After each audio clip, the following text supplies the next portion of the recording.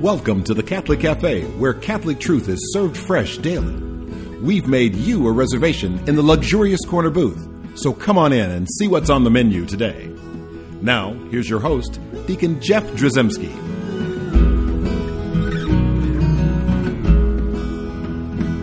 Greetings and welcome to the Catholic Cafe. I'm Deacon Jeff, sitting in the luxurious corner booth of the Catholic Cafe. I've said that many times. Yes, you have. This is the 353rd time I've said that. And you've said it well every time. I try. I try. One day I'm going to get good at it. But I'm still working on it. Still practicing. Maybe when I get to like 999 times. Yeah. Welcome to the luxurious corner booth. Hopefully we'll make it that far. That'd be nice if the Lord has that in His plans. That would be nice. Well, we'll have to see. I'll let you know if He doesn't. I'm sure we'll find out soon enough. Well, let's just count our blessings. Where's Deacon Jeff? Yeah, exactly. Let's count our blessings. We are both here in the luxurious corner booth. Yes, we are. In fact, what's neat is we're going to talk today about something that's kind of interesting. Mm-hmm. We always talk about the evangelization, and I was actually getting ready to write an article, a little short article about evangelizing and evangelization and the importance of it, etc. And I thought, let me go back You're to... the perfect guy for that. Okay, whatever. But maybe because I say yes, and the people are like, well, we need an article. But the point is, I thought, well, let me go to my sources here. What is evangelization? So naturally, the first thing I did was go to the Webster's Dictionary to what is the definition of evangelization. Perfect. I'm just kidding. I didn't do that. But I do know you have to look at what is evangelizing. Right. Right. And so what I looked at and found, obviously, and what I know is that essentially it's proclaiming the gospel. It's sharing the gospel message. Mm-hmm. Right. And so when we hear evangelization, we are sharing the message, the good news of Jesus Christ. Right. That's what the gospel is. That's what evangelization is. Mm-hmm. Right. So I thought, well, we ought to go back to, we're in the new evangelization. We are. Let's go to the first evangelization. Let's go to the old one. The old one. What is the old one? And then you think, like, well, is that just like what Jesus said, like Sermon on the Mount? Where does the evangelization happen? And a lot of folks don't realize, and so we thought we'd talk about today, where is the first gospel? Now, naturally, if I were to say, Tom, open your Bible, first you'd have to have one, but Tom, open your Bible. I'm kidding, you have a Bible. Open your Bible to the Gospels. Well, naturally, you're going to know they're not in the Old Testament, they're in the New Testament, right? And so we'd naturally go to Matthew, Mark, Luke, John, one of the Beatles. You'd go there, and it's not John, Paul, and Ringo. No, there's a different George. No, I don't think he had a gospel either. There might have been a gospel of George. Yeah. They haven't discovered it in Qumran or whatever in the caves. But seriously, though, the four Gospels, you named them correctly. I'm on a roll, yeah, I'm sorry. I don't want to be disrespectful because I love this. I know. I love humor in the middle of all this stuff. So all those people I just offended by calling with the Beatles, the gospel writers, they're emails, not. Please. Yeah, please. To Tom at thecatholiccafe.com. No, so the Gospels, we know they come to us in the New Testament, right? That's what we read them every Sunday at Mass. We're reading from them, and over a 3-year period, we're reading all of the Gospels being presented to us sort of cyclically, and then we do it again and again. And we know the Gospels, right? We know, and Gospel is just a word that comes to us that means good news. Right. So we know the good news. Now, a lot of people don't realize that the first Gospel is, instead of the Evangelium, it's the Protoevangelium. The Protoevangelium it just means the first. Proto means first. Right. And Evangelium means the proclamation of the gospel or the gospel, the first good news, the first gospel. Mm-hmm. That's what Protoevangelium means. Okay. And it actually refers to something way back. All right. In the first book of the Bible. Perfect. In Genesis. And you're thinking, no, wait a second. Yeah. Was Jesus even around? Now, we can talk all day, and and if you say that question, was Jesus even around? Of course he was. Jesus is eternal and has always been the eternal Son of God. Right. Right. So certainly Jesus was around in the book of Genesis, and yet not in revealed to human beings in the sense that we understand the Son to have been revealed, especially in the context of the incarnation. Right. Right, where God takes on flesh and dwells among us. Right. But yet Jesus was still around. But it's like, well, wait a second. I didn't think Jesus was around in the Old Testament. It was all about God, the Father, and his relationship with the people of Israel, yada, yada, yada. Mm-hmm. Right? Isn't that where it is? Well, if you believe that or understand it that way, and while there are some theological issues with what I just said, mm-hmm. if we accept that, it's still true that there was a first gospel. Okay. Right? There was a promise made, and it's such a neat thing. And so I want to take a few minutes today and go through that part of the Bible. And where it takes us is to the 3rd chapter of Genesis. Okay. So we're going back to the Garden of Eden. Alrighty. Right? That wonderful little place where they had 24/7 buffets were open. You could eat, you never got fat. They had every cable channel. Right? They had like the ultimate super package. Everything you could ever imagine.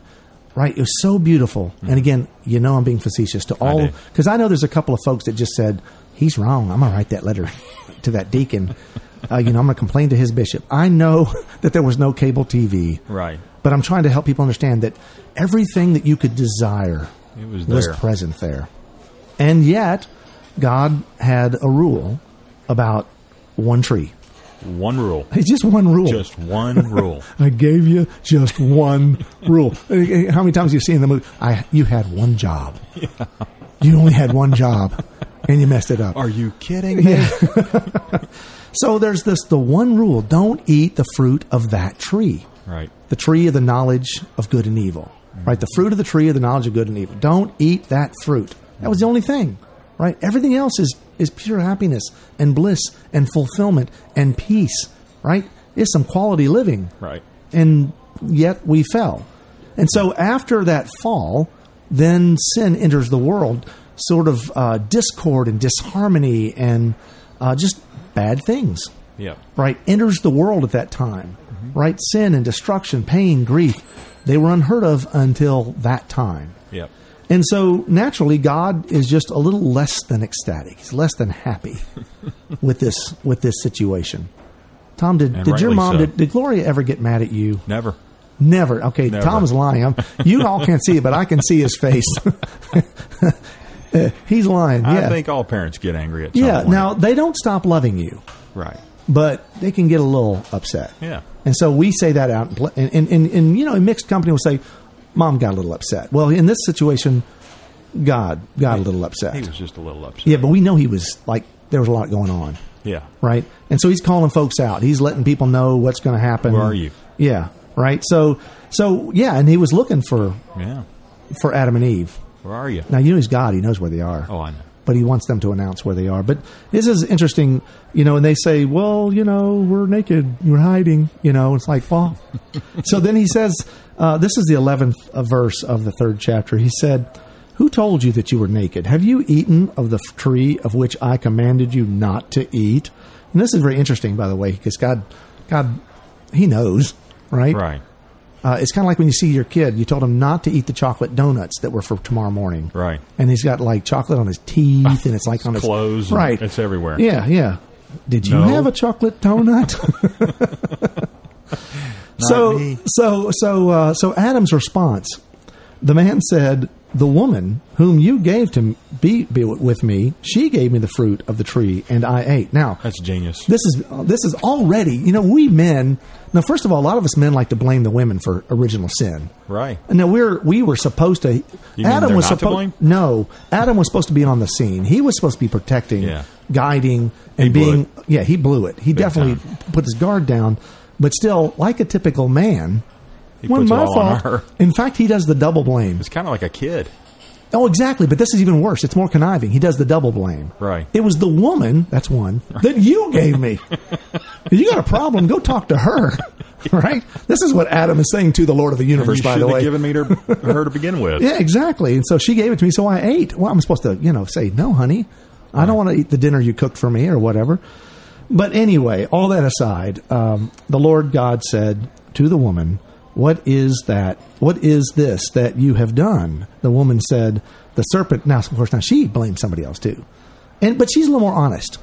Yeah. Right? She says it like this, the serpent beguiled me and I ate. Mm-hmm. Right? And that's true.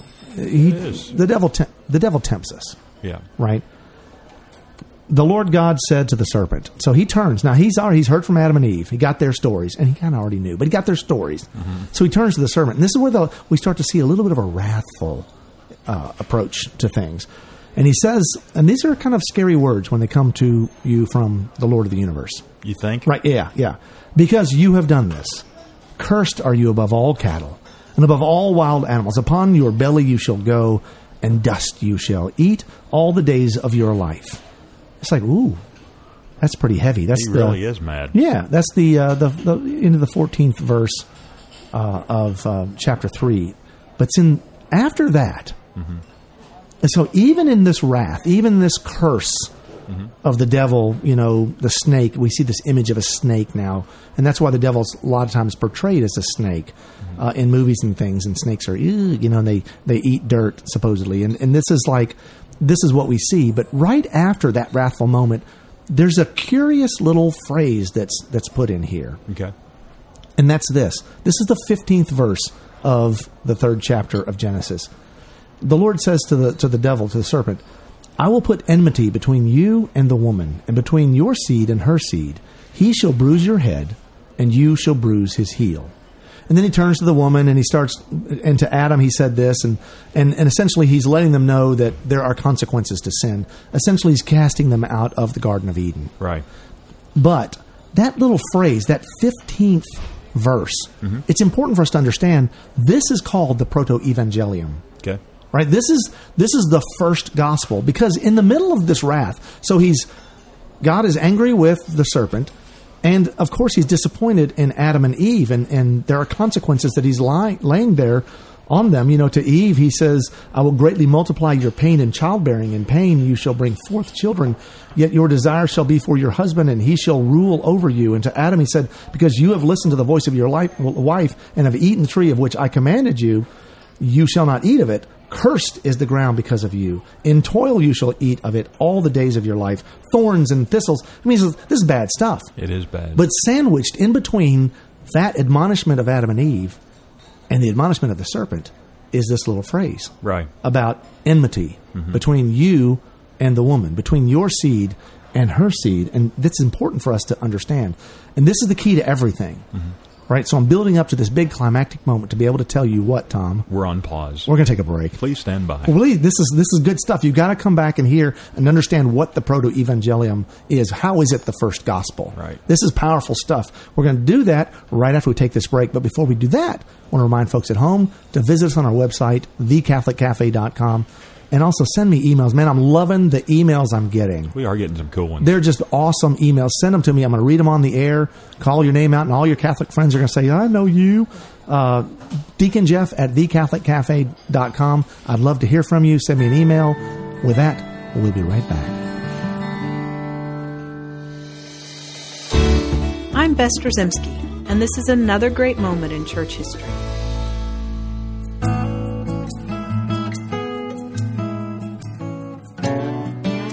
Saint Monica is a North African saint who has inspired millions of Catholics to pray and hope for their family members who have fallen away from or who have never even approached the Church of Christ. She was married at an early age to a man of her parents' choosing. Her spouse was a pagan man with a secure income and an exalted position within the community. Unfortunately, he lacked integrity and basic virtue. He was unfaithful to their marital vows and abusive. A biographer of St. Monica's wrote, "She knew, she saw, but she kept quiet and suffered in silence. She prayed and probably wept, but realized that the religion of the pagans condoned great moral degradation." Like so many women of her time, she had nowhere in the world to turn. So instead, she turned heavenward to the help of the Almighty. And help he did. St. Monica was so well known for her deep inner peace and holiness that she began to counsel other women who had unfaithful and wayward husbands. Because of her great witness to the love of Christ in her own life, her husband eventually renounced sin and became a Christian. He died soon after his conversion and left St. Monica with her children. One of her children was the famous St. Augustine of Hippo, who had completely renounced the Christian faith of his upbringing and was living a dissolute life. The saintly woman prayed, encouraged, and pleaded with her son, like any good mother is apt to do. She followed him from their home in North Africa to Rome, and finally to Milan. St. Monica prayed to God on her son's behalf for many, many years. She never lost hope, and she never stopped praying. After many turbulent years in the lives of both St. Monica and St. Augustine, her prayers were answered. St. Augustine is now one of the greatest and most revered fathers and doctors of the Church. Many of our stories are not as dramatic as St. Monica's or St. Augustine's, but we can all learn from her persistence and filial love. Family and friends have left or avoided the loving arms of the Church for many and various reasons, but they all come back for the same reason, the experience of Christ's powerful love.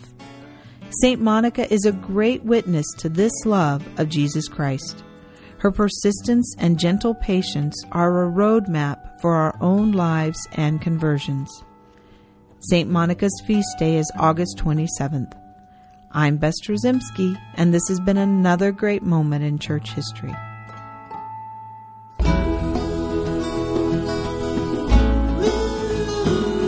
Welcome back to the Catholic Cafe.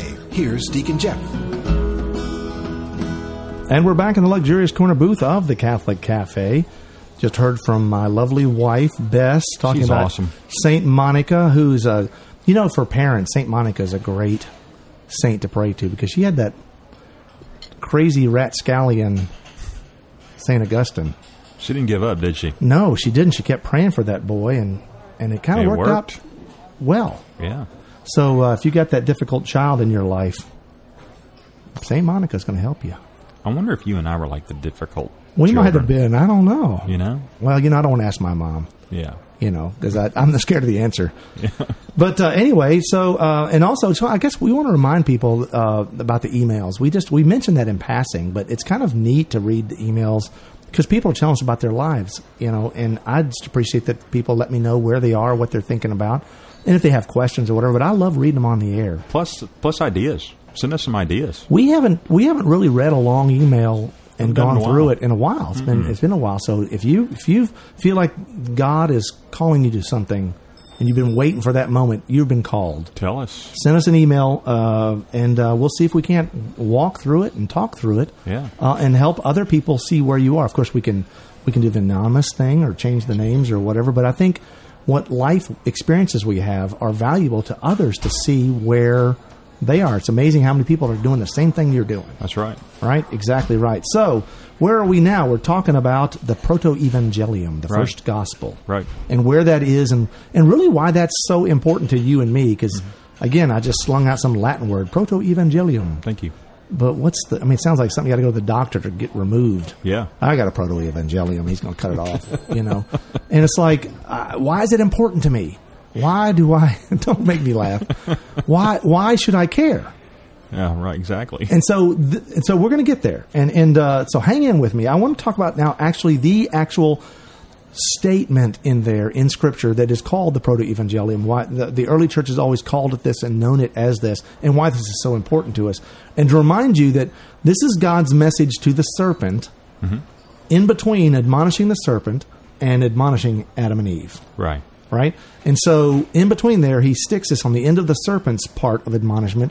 He says this to him, I, meaning the Lord, will put enmity. And of course, enmity just means a great chasm or distance, separation. Enmity means you ain't close. Right. I'm going to put a huge amount of distance between you and the woman. Right? And again, this is mysterious. The woman. Who's the woman?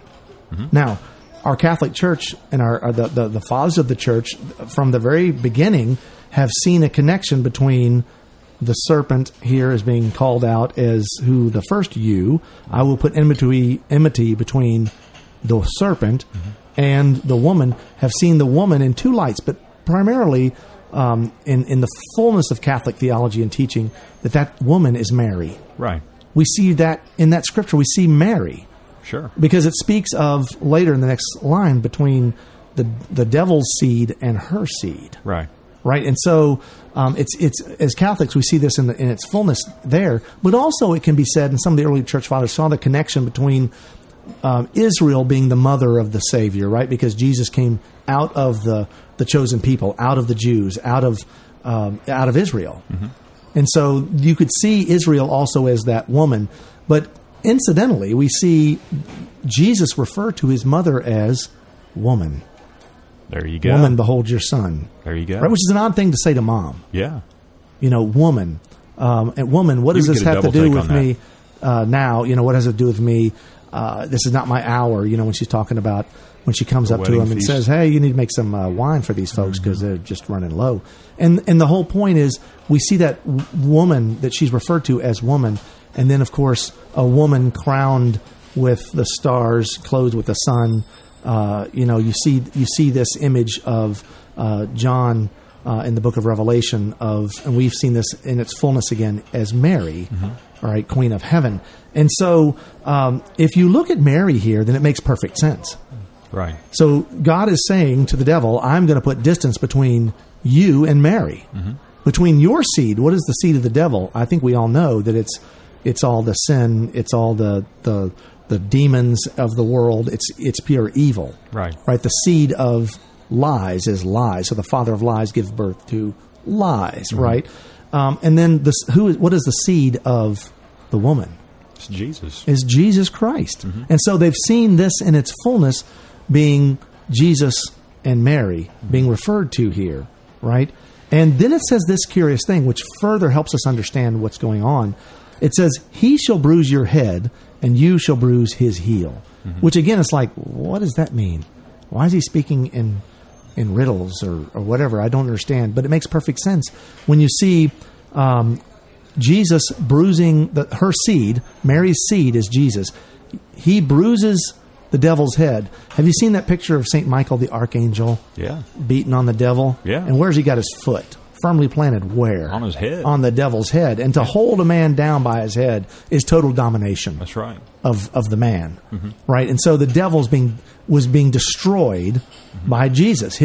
Jesus' foot is upon the devil's head. Now, that is not without some kind of consequence or pain, right? And so when it says, and you shall bruise his heel. Where is his heel? His heel is on the devil's head. Right. And the most the devil can do is bruise him. Right? And that bruise then is the crucifixion. The reason why it's just a bruise is because it's not total calamity and death. Right, he overcame it. He overcame death. Right? So all the devil's going to be able to do is bruise him. Right. That Monty Python movie.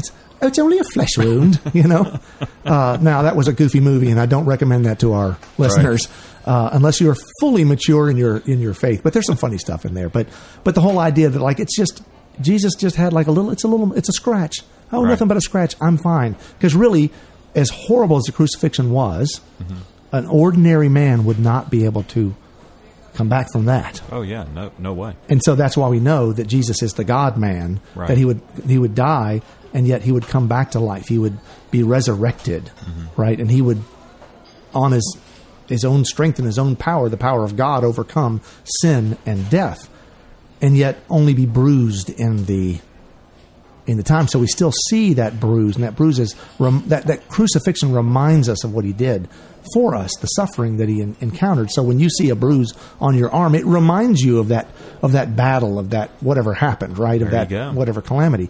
And so.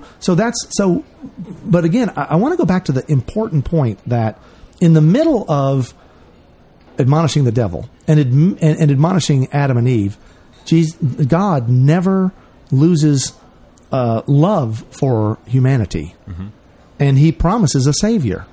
So this is the gospel. So we call the gospels gospel because they are the good news. And the good news is God loves you so much that even though you've sinned, he sent his son to reconcile you to himself so that you will be able to live in heaven forever. That's good news.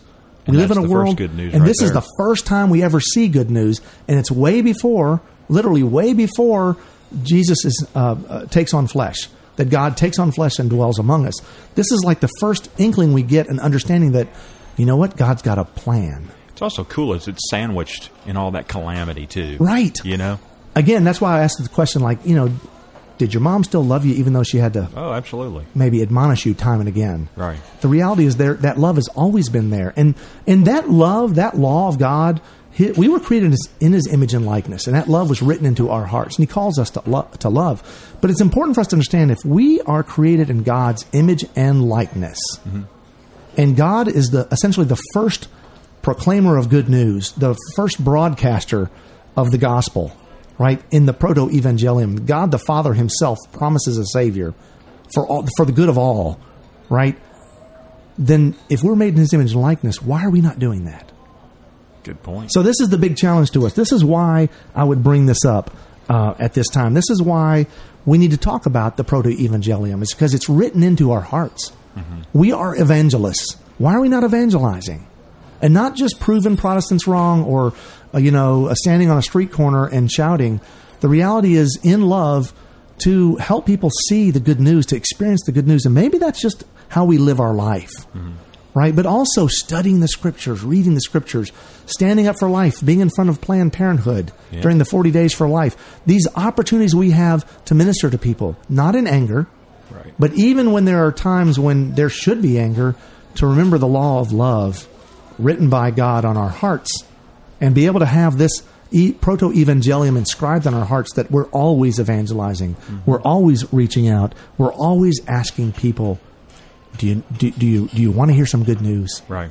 And then we had to ask ourselves, well, are we doing enough? Yeah. Right? So the Protoevangelium is proof positive that God always had a plan. And I guess the thing is, we just need to be on board with that plan. Amen. Let's latch on to that plan. Let's live that plan. Let's be evangelists, right? Let's let everyone know how much God loves them and how much he wants them to be with him for all eternity in heaven. Amen. And Jesus' mother is a great avenue to do that, right? That's right. Hail Mary, full of grace, the Lord is with thee. Blessed art thou among women, and blessed is the fruit of thy womb, Jesus. Holy Mary, Mother of God, pray for us sinners, now and at the hour of our death. Amen.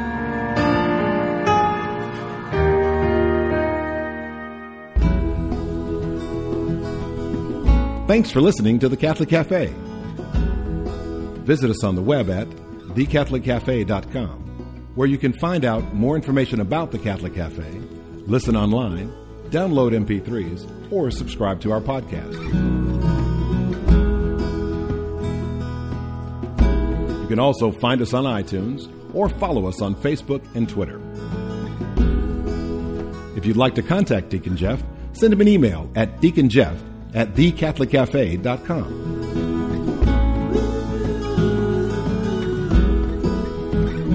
The Catholic Cafe is brought to you by the Order of Malta, Federal Association, and is broadcast with ecclesial permission from the Most Reverend Martin D. Holly, Bishop of Memphis in Tennessee. Join us again at the Catholic Cafe, serving up salvation one cup of coffee at a time.